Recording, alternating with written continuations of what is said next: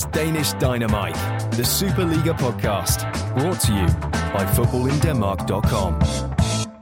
Hello and welcome to Danish Dynamite. We're back after a long winter break to finish off the season. We're about halfway through and figured it was a good time to put out another podcast.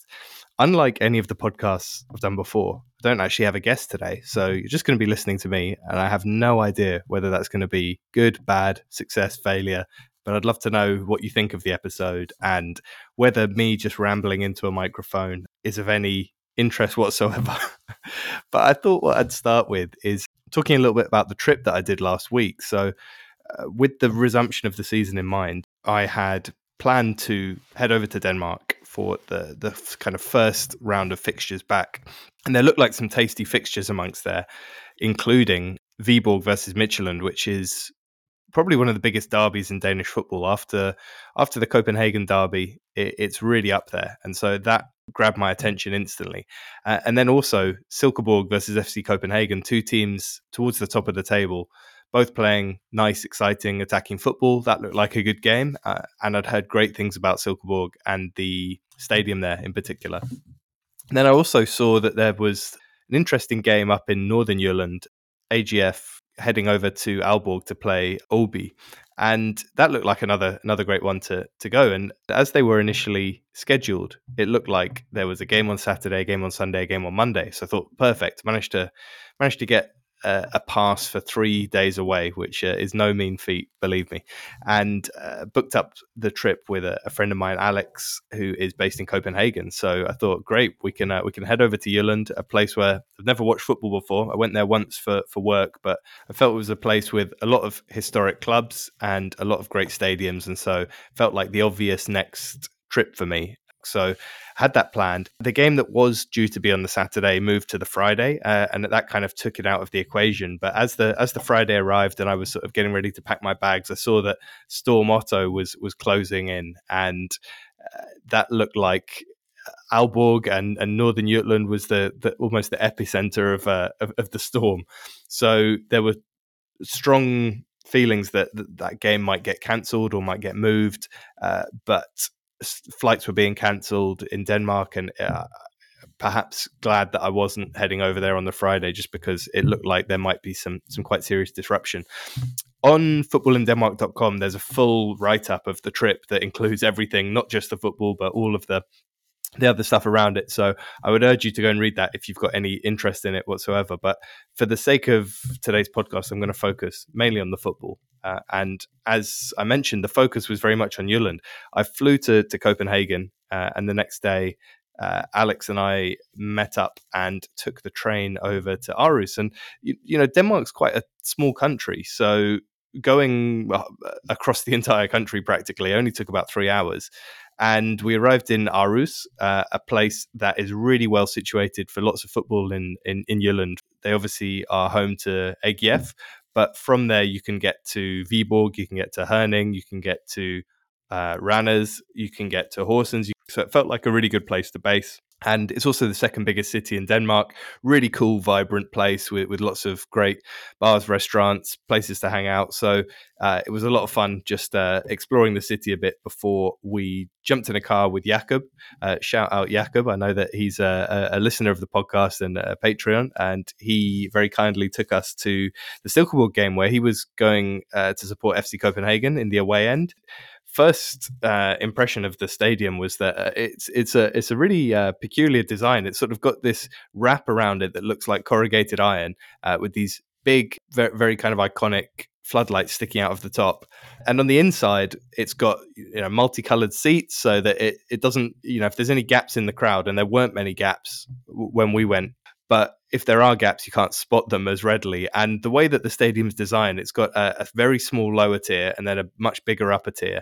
And the reason for that is, you know, when you're on the lower tier, buying your beers, buying your hot dogs, whatever it is, you can still see the pitch perfectly from there. So it's a really nice stadium design, and with an artificial turf as well.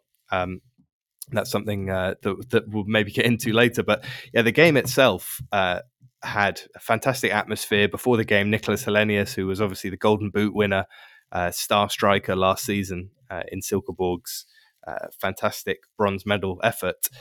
He returned. He was obviously sold in January to Aalborg, and he returned and got a really nice reception from the crowd. And the away fans packed out their section, were very noisy, had drums, flares, banners, all the usual stuff, and so the atmosphere was great.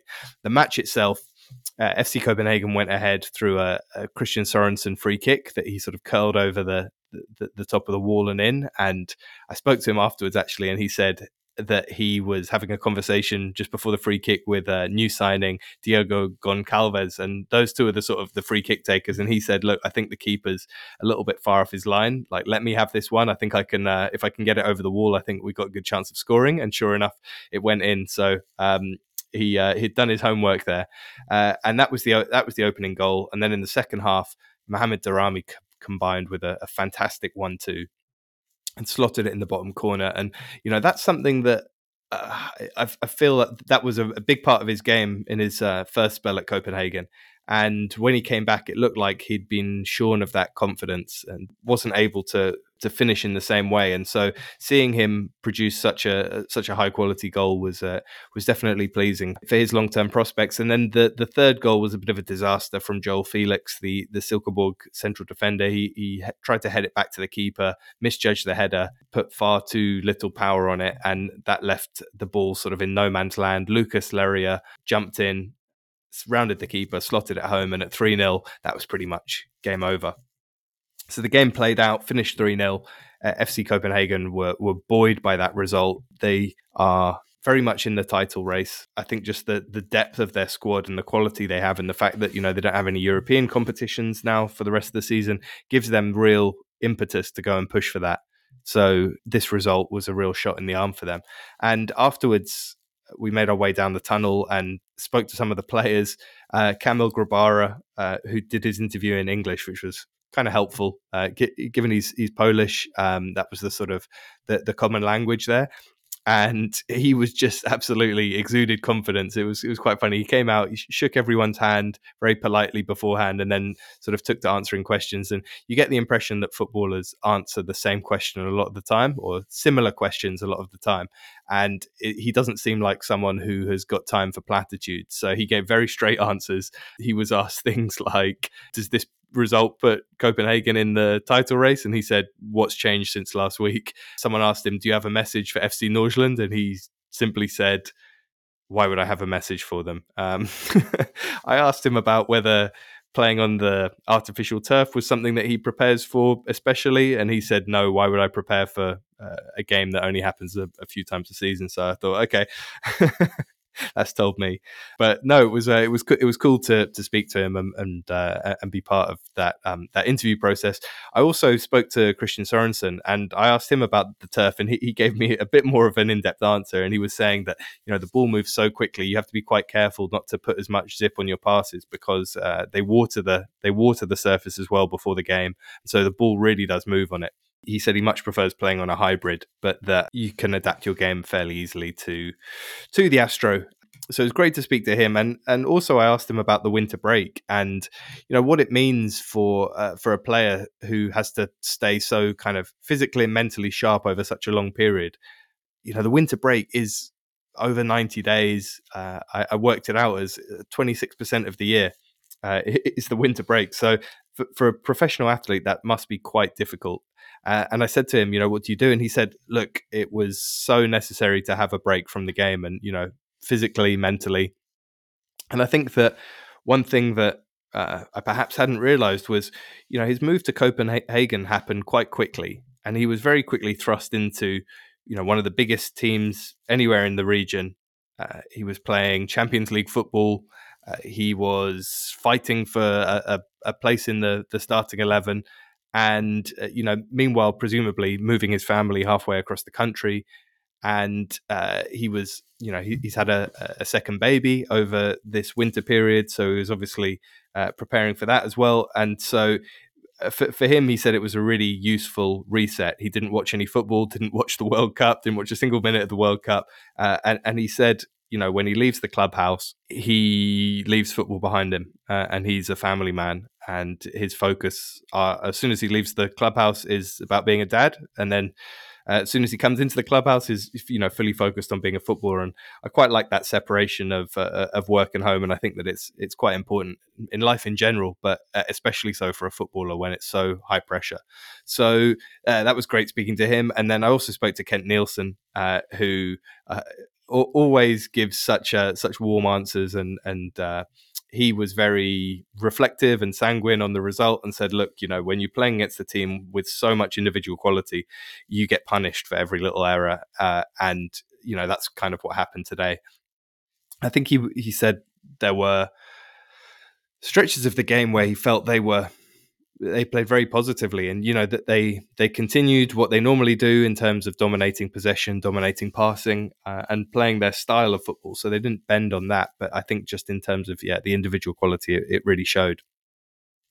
We went back to Aarhus that evening, and the next day I went for a wander around town with Patrick, a massive AGF fan out there, and he took me to the stadium. We found an open door and wandered through and were virtually on the pitch. I mean, we didn't step on the grass obviously, but we were wandering around the athletics track, looking in the stands, and it was really great to see such a big stadium up close and personal. Unfortunately, wasn't able to catch a game there, obviously, but it is a really iconic stadium. I know it's one that divides opinion a lot amongst fans. I think that the fact that it's got that big running track does take away from the experience that fans get, and they are planning to build a new stadium on the same site. So the stadium in its current iteration isn't going to be there for long. So it was certainly good to see it before it goes. I would still like to go and see a game there, obviously, but it was cool to wander around Aarhus and see the stadium. And that evening I jumped on another train and headed to Viborg, which is about 40 minutes or an hour away west of Aarhus. And it was a really beautiful town, fairly quiet because it was a Monday. And I met up with Glenn and his brother Mikkel, two Viborg fans who showed me around the city and told me about some of the history. We then joined the fan march to the stadium, which is something that I experienced up in Manchester with the FC Copenhagen fans. All the fans meet at a designated place and then march through the streets to the stadium, singing songs, holding up banners, and it's a really cool pre-match ritual. So we did that, made it to the stadium, and the stadium's quite an interesting design. It's sort of housed in this much bigger complex that has, I don't know, shops, offices, all sorts of other bits and bobs, and they've got a fan zone in place outside. I think that was one of the first times they did that, and the fans seem really excited. It's impossible to buy a Viborg shirt anywhere at the moment. They've sold out completely. They brought out a third shirt that sold out within about an hour. So people are buzzing for football in Viborg at the moment. And, this was a derby game, so you can imagine the fans were really up for this. There were no away fans. There was some trouble with the away fans the last time this fixture was played in Viborg, and so they were banned, and that was a shame. I think that a derby game is always made by the fact that there's both sets of fans in the stadium, and so not having one half of that is definitely, it takes away from the experience. But I don't think that it affected the players because on the pitch, Midtjylland absolutely blew Viborg away. It was a 4-0 victory. Ashur scored in the first half, a new signing from Egypt, and I think people, didn't necessarily know much what to expect from him. But 2 goals in his first 2 games, and he looks very bright and very, very interesting. His first goal actually midweek before was a lovely long range effort, and that's part of his game that he has, and also something they lost when Evander left because he loved the long range effort. So I think bringing that skill set in fills an obvious gap for me. But really, the story of the game was in the second half when, in a 21-minute period, Gustav Isaksen scored a magnificent hat-trick. The first goal was on the break. Christopher Olsen showed some great pace, cut the ball back, and Isaksen hit it into the top corner with his side foot, and it was a really, really nice finish. Second goal, he cut it on his left, trademark finish, curled it into the far corner, a really delightful goal. And the third goal was just something special. The ball dropped at the edge of the box and he smashed it left-footed on the volley. It crashed off the inside of the post and went in. And 4-0 was really slightly flattering, but it was a really emphatic victory. And I think that Isaacson is just showing people what he can do. He's had some real standout performances this season, in particular, a Europa League game against Lazio. That certainly turned a lot of heads. And I think that the question for him is always, can he do this consistently? And I think that if he can keep up the sorts of performances like this one, he's going to get a big move in the summer, unquestionably. Afterwards, I spoke to him briefly and asked him about the goal, about whether scoring that first goal kind of gave him the confidence to shoot in those other two situations, because he was quite far out both times. And he said, look, going into the game, he knew that he'd had many occasions recently where he'd perhaps dribbled when he could have shot, and so he made a conscious decision this game that he was going to shoot more, and it paid off in spades for him. Also spoke to Eric Sviatchenko, who's a really interesting character. He's a kind of larger than life captain figure. He had obviously played in Celtic before, so his English was really, really good. And yeah, he pulled up in the second half with a bit of a thigh strain, I think. And he said, look, he was suspended for the first Europa League game, so he hadn't got those high intensity, real competitive game minutes in his legs yet. And so it was just sort of more of a precaution than anything. But both he and Isaacson actually were not getting ahead of themselves, not talking about the title, just talking about the need to get into the top six, the championship group, in order to give themselves the best chance to then kick on, because it would be an absolute disaster if they missed out on the championship group. So we left Viborg, and it was a great experience at both matches. Really, the kindness and generosity that everyone showed us was just really fantastic. And I think the overall experience at both of these games, from a fan perspective, from a football perspective, I just wish more people would get into watching the Superliga and realize what a fantastic league it is, what a fantastic fan culture it has, and how exciting a league it can be. There were some other key results that weekend. That first weekend back, Lyngby came back to rescue a point against league leaders FC Nordsjælland. This was, a top v bottom clash. Nordsjælland went ahead through Fagir, and it looked like they were going to hold on to a 1-0 victory, and Lyngby rescued a point. And I don't think they have any real chance of staying up, but it was really spirited performance to keep on knocking until the last minute and come away with a point. So huge kudos to them. AGF on the Friday night played, as you can imagine, with Storm Otto hitting an incredibly windy game away from home at Aalborg, and they won 1-0. I think Storm Otto can probably credibly claim the goal. Mikael Andersen floated in a corner, and the wind essentially carried the ball into the net, and that was the only goal of the game. So AGF took the 3 points there, and were probably quite glad of the blustery conditions. I think if that was going to favour any team, it would probably favour them. And the other really sort of interesting result from the weekend was Brøndby came from 2-1 down against Horsens to win 5-2, another big emphatic win on the weekend.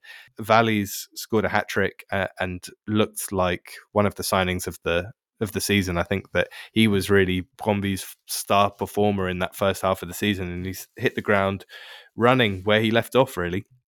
So that kind of wrapped up round 18, but of course there's been another round of action since, and it would be remiss of me not to talk about that on this one. So round 19 that has just gone had a number of standout results as well. FC Nordsjælland bounced back from that draw and really put together a resounding victory on Friday night against Obi.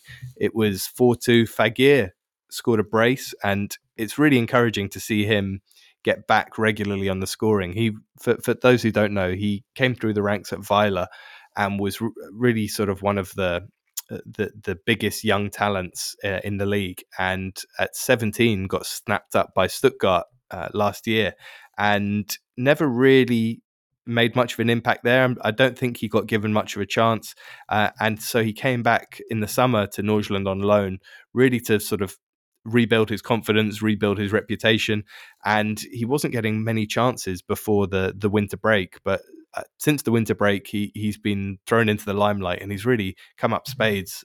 3 goals in 2 games, and he looks really, really dangerous. The goal that he scored on Friday, the first one, received it on the outside of the box, and it was just a beautiful turn and left-footed shot into the bottom corner. So really good to see him back. And then, of course, Marcondes also scored his first league goal since returning, and Ernest Nuama, who is surely going to go in the summer, he scored as well. So that they were firing on all cylinders, and a really encouraging performance for their title prospects. I think that after their draw in round 18, people were thinking maybe is the loss of Sheldrup going to be too significant for them to overcome, but no, they look like they are going to fight till the end for this title. There was some more last-minute heartbreak involving Lyngby, but this time they weren't on the protagonist end. They lost 1-0 to Ranners with a last-minute goal by Bundgaard, and yeah, it was a nice finish, but again painful for Lyngby. But Ranners just have that knack of being able to grind out results, and they are in the mix for the championship group. I think there's 3 or 4 teams who are vying for that final spot, and they're very much up there. So that result will get them closer to that. FC Copenhagen managed a 1-0 victory against Aalborg. I think they had something like 24, 25, 26 shots. So the result was perhaps a bit deceiving, but they got the job done in the end. And they're the most informed team in the league at the moment. Unsurprisingly, Aalborg are the worst formed team in the league with 5 losses in their last 5 games. And you wonder what's going to happen with Eric Hamren. He just hasn't seemed to get a tune from the team. In the first game back after the winter break, Sousa, Fossum, both missed out backies. Also weren't in the starting 11. There were some rumours that some senior players had complained to management about him. For this game in round 19, he brought them back, and Sousa looked like the most dangerous player out there for Aalborg, but they couldn't get it done. Tony Adamson also rescued a last-minute point for Silkeborg against AGF, a lovely near post header. And again, he's a player that I think I'm really big on for this second half of the season. I think in Hellenius' absence, he's going to be really key. I actually asked Kent Nielsen, how does he fit into the system, given Hellenius was the linchpin of that attack, and he said he's obviously shorter, so they can't use him in the same way as a target man, but he's got some skills that Hellenius doesn't have necessarily. He's got searing pace, and so he can play off that last man in a different way and give Silkeborg a different threat. And his goal against AGF was a lovely header. So he's clearly got some aerial ability, but I think that what he can bring to the team is really exciting. So watch this space on Tony Adamson. Will he be the Golden Boot winner this season? Probably not, but I think that he is going to be very much in the Golden Boot equation next season. And the final result that was really worth shining a light on was Brøndby upsetting FC Midtjylland away from home in Herning. And they played superbly. And at times, when I was watching, I actually thought they were playing at home half the time, because I was just like, the way they're playing is just like a home team would, so calm in possession, so controlled. And they came away with a 1-0 win, courtesy of a goal from Ohi after some great work by Evjen, the new signing that they brought in from AZ Alkmaar, Norwegian guy. And I don't know if it was deliberate or not. If it was deliberate, then it was an incredible piece of skill. But he sort of does this 360 pirouette and plays the ball through to Headland, who crosses it into Ohi. And Ohi is just developing a knack for scoring those classic number 9 goals, just being in the right place at the right time. And that was exactly what Brøndby needed when they brought him in. So fair play. But lovely skill by Evjen. And I know people are very big on him. So he's a very interesting player to watch. So the table, kind of as it stands, has Nordsjælland still in first, Viborg hanging on to second place, FC Co in third, and then behind it, there's only 6 points separating fourth from 10th place. So I guess the interesting moves from this last weekend are that Brøndby are now up to fifth. So amazing what a win can do for you. So they're up to fifth, Randers in fourth, and Midtjylland make up the sixth team in the championship group. So all to play for there. And meanwhile, Aalborg are 8 points adrift from safety at in 11th place, with Lyngby below them. So it's really all eyes this next weekend are going to be on what happens with Aalborg and what happens with Horsens above them, and can that gap be extended or reduced? It remains to be seen. There's a couple of other big games happening this weekend that I think will be worth keeping an eye on. I think Viborg Randers is very interesting. Second playing fourth, two teams who are situated fairly close together geographically. So I don't know if this one counts as a derby or not, but that should be a fascinating encounter on the pitch. And I'm looking forward to seeing some of Viborg's new striking options play, especially Paulinho, the Portuguese guy, has come in with a very nice record from the Portuguese second division. So it'd be interesting to see how he performs. And then, of course, we've got El Plastico, Silkeborg versus FC Nordsjælland, the two teams with synthetic pitches. There is a plastic trophy on offer for the winner. But more than that, this is going to be a tricky game for Nordsjælland away from home. Silkeborg are in eighth, but I think that underplays, we all know what Silkeborg can do, and they are, of course, only 3 points away from the top four. So this is going to be a high stakes encounter. Nordsjælland, of course, have only lost twice this season, so very, very hard to beat. They've got the best defensive record in the league, and they've scored the most goals. So this isn't going to be easy for Silkeborg, but I think that watching them face off is going to be fascinating. So keep an eye on that game. And that wraps up what I'm sort of looking out for round 20. I've got a special guest for the podcast next week. Don't want to reveal who it is just yet, because sometimes these things fall through last minute, but rest assured you're not going to be just listening to me rambling on next week. But it was an interesting experiment, just sort of talking into a mic for half an hour and about Danish football, and hope it was interesting. Hope you got something from it. I'd love to hear your feedback, and I will speak to you next week on Danish Dynamite with a special guest, and look forward to reflecting on a great round of action. And just as a heads up, if you're watching or wanting to watch the Superliga from outside of Scandinavia, the OneFootball app has all the games streamed for free in HD. Gone are the days of having to find a betting website and watching the game on a screen the size of a postage stamp. So that's been a great addition. I also want to thank everyone who has become a Patreon. I'm really honored to have you guys as supporters. And if you want to join and become a Patreon and support what I'm doing on Football in Denmark, please head to patreon.com/football in Denmark and join. You can follow me on Twitter, of course, at footballindk, and head over to the website, footballindenmark.com, and check out the long read about this, the trip that's just been. It was a lot of fun writing and reflecting on such an awesome trip. So thanks for listening, and I will catch you all next week.